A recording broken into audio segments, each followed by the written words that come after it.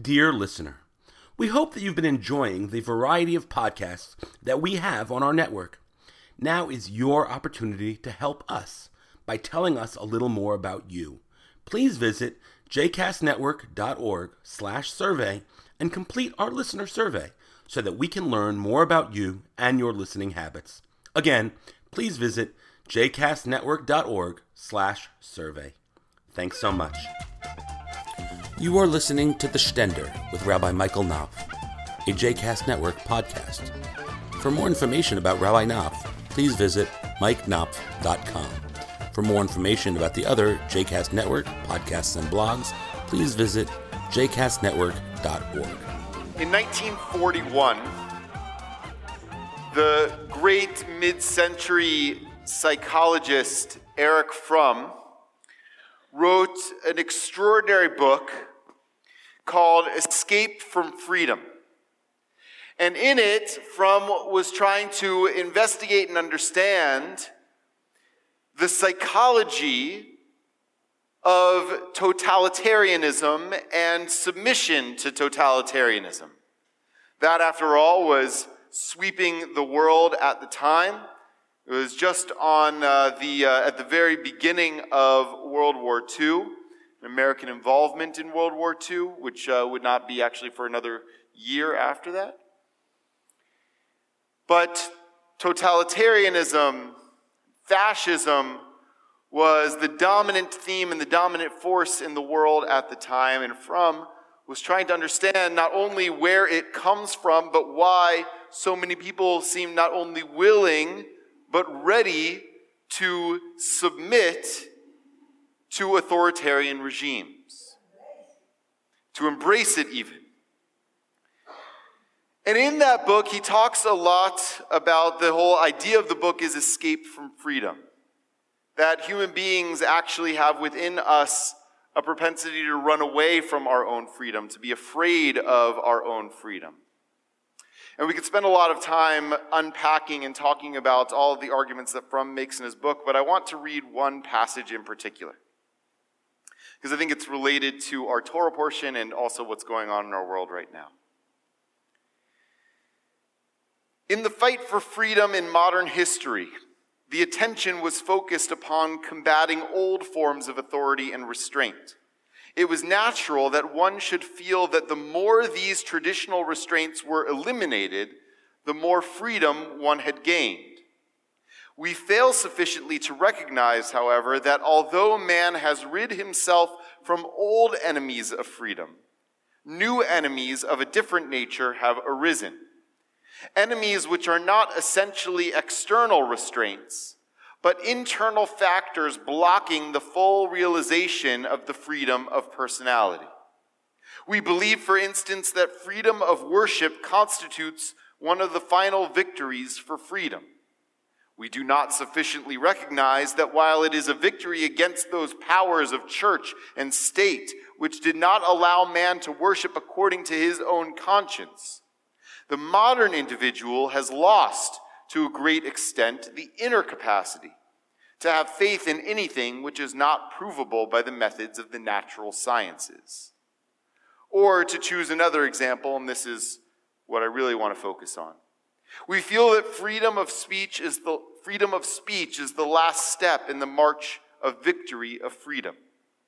We forget that although freedom of speech constitutes an important victory in the battle against old restraints, modern man is in a position where much of what he thinks and says are the things that everybody else thinks and says.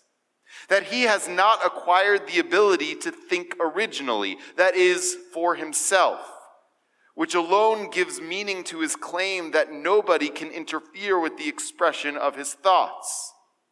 Again, we are proud that in his conduct of life, man has become free from external authorities, which tell him what to do and what not to do.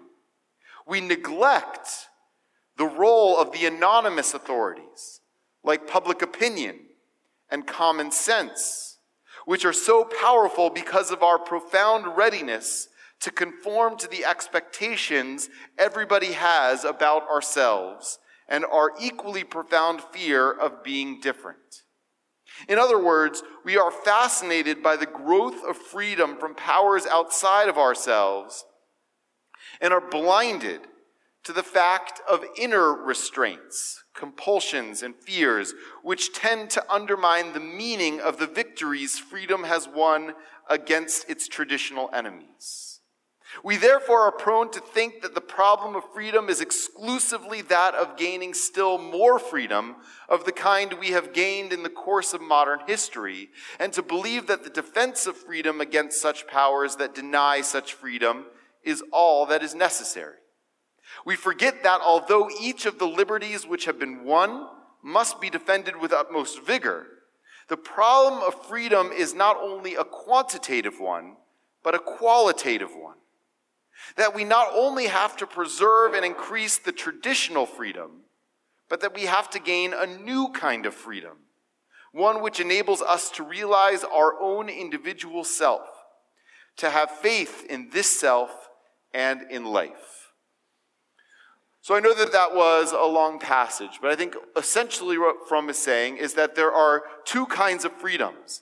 There are freedoms from external kinds of compulsions and authorities, from impositions of the state on our lives, of restrictions of our own ability to express ourselves or to think in our own way. And then there are internal compulsions, internal assaults on freedom, which we rarely intuit or fully understand or appreciate. And the example that he gives of freedom of expression being one of those areas in which we actually, even though we live in an era in which the state can't compel what we think or what we say, we nevertheless have all of these other compulsions of what we think and what we say that we never intuit or fully understand. We actually tend, even though we think freely, and we think we express ourselves freely, we actually end up tending to parrot the views that we hear all around us. Because there's an internal drive to conform. There's an internal drive to be part of the general discourse of society, to think the things that everybody else is thinking and to say the things that everybody else is saying. I am sure that many of us in this room have heard some of the analysis of the post-election, which I actually think is not really analysis of the election. It's analysis of where we've been as a society for the past decade or 2 decades, since the advance of the internet, which is that we live in a post-truth era, a post-fact era. That what is true is not as important as what people feel, and how passionately they feel it, and how loud they say it, and how often they're willing to repeat it. And what happens in a context, in an environment in which there is not only the brazen expression of untruth, but the unwillingness of people to challenge those untruths as untruths. And maybe even more than an unwillingness to challenge it, but a willingness to accept it as part of the way of life, as part of the general possibility of what is acceptable or appropriate for people to believe and express. That we live in that kind of context, in that kind of climate. And in that kind of climate, authoritarianism, assault on the first kind of freedom, is increasingly possible. Because we give ourselves over to acquiescence to untruth. We give ourselves over to the delegitimization of fact. I was thinking about that a lot in this context in which we live as I was studying this week's Torah portion. In this week's Torah portion, there's this incredible scene where Jacob, who had run away from home because of his own untruth, because he posed as his brother Esav, and stole Esau's blessing from his father Isaac, and the birthright. Although the stealing of the birthright wasn't exactly an untruth, it was just very sly, where he sold it for some porridge. But the stealing of the blessing was predicated on untruth. So he runs away from home because Esau is angry about this and wants to kill him. And he goes to his mother's homeland of Haran, meets his uncle Lavan, and falls in love with Lavan's younger daughter Rachel, and pledges to work for Lavan for 7 years in order to marry Rachel. And then on the wedding night, Lavan switches Rachel for her older sister Leah. And Jacob doesn't realize that this has happened. And so Leah is brought into him. He consummates the marriage with her.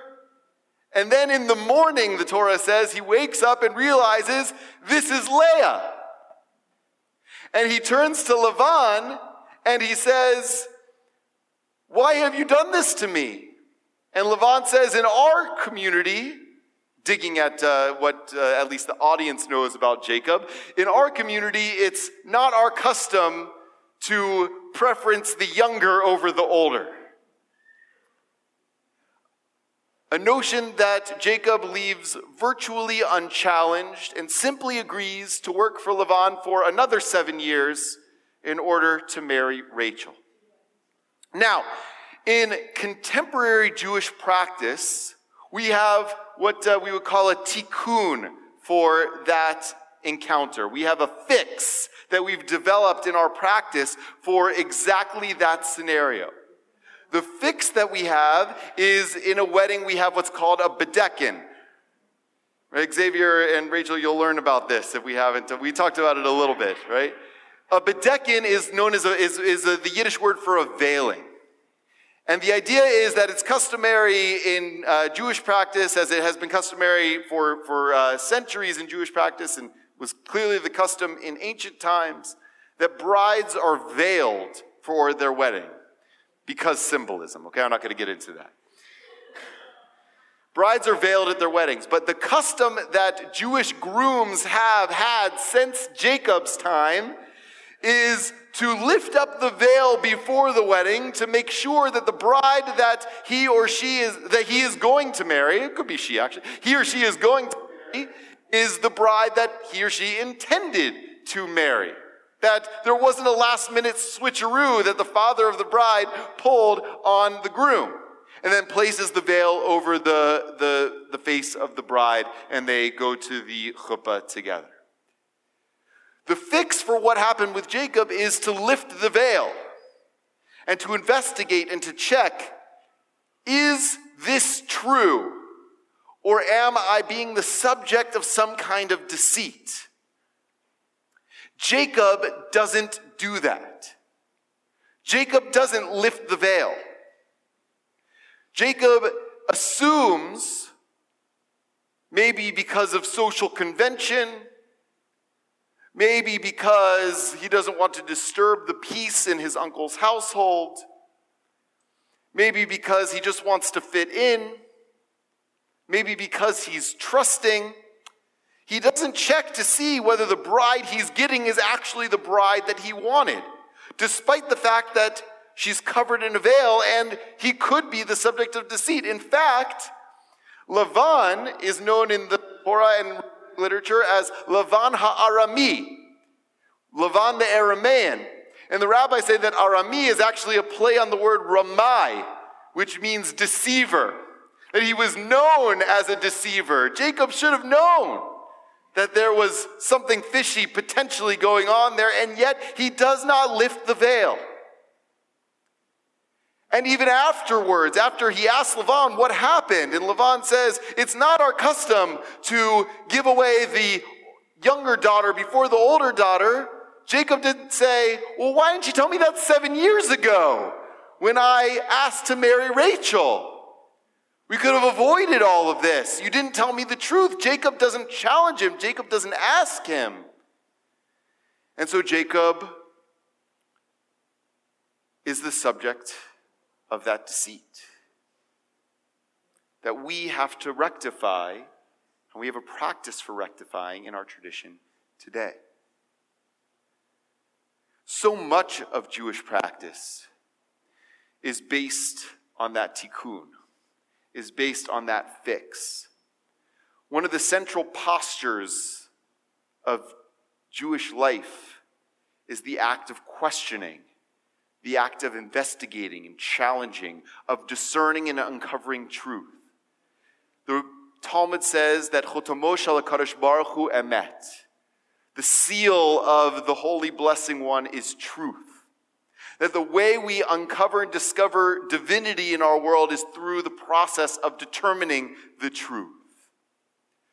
The central religious act of the rabbinic tradition is midrash, a Hebrew word that means investigation.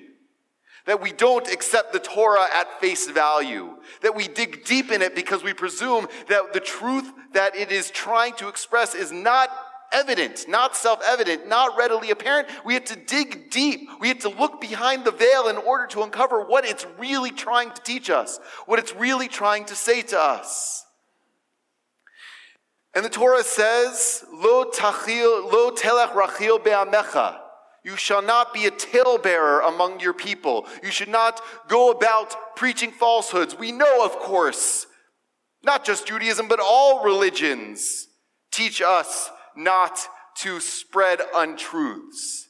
And there is a moral responsibility on the part of our leaders, our politicians, and on the media to ensure that what they report and what they say is true. But that same verse that says, don't tell stories among your people, then in the next breath says, Lo ta'amod al dam re'echa. And don't stand idly by the blood of your neighbor. In other words, we have an obligation not only not to share untruth, but also not to stand idly by as untruth is shared. That our posture should always be lifting the veil, investigating, going deep within, making sure that what is being expressed is true and that our understanding of it is the right understanding.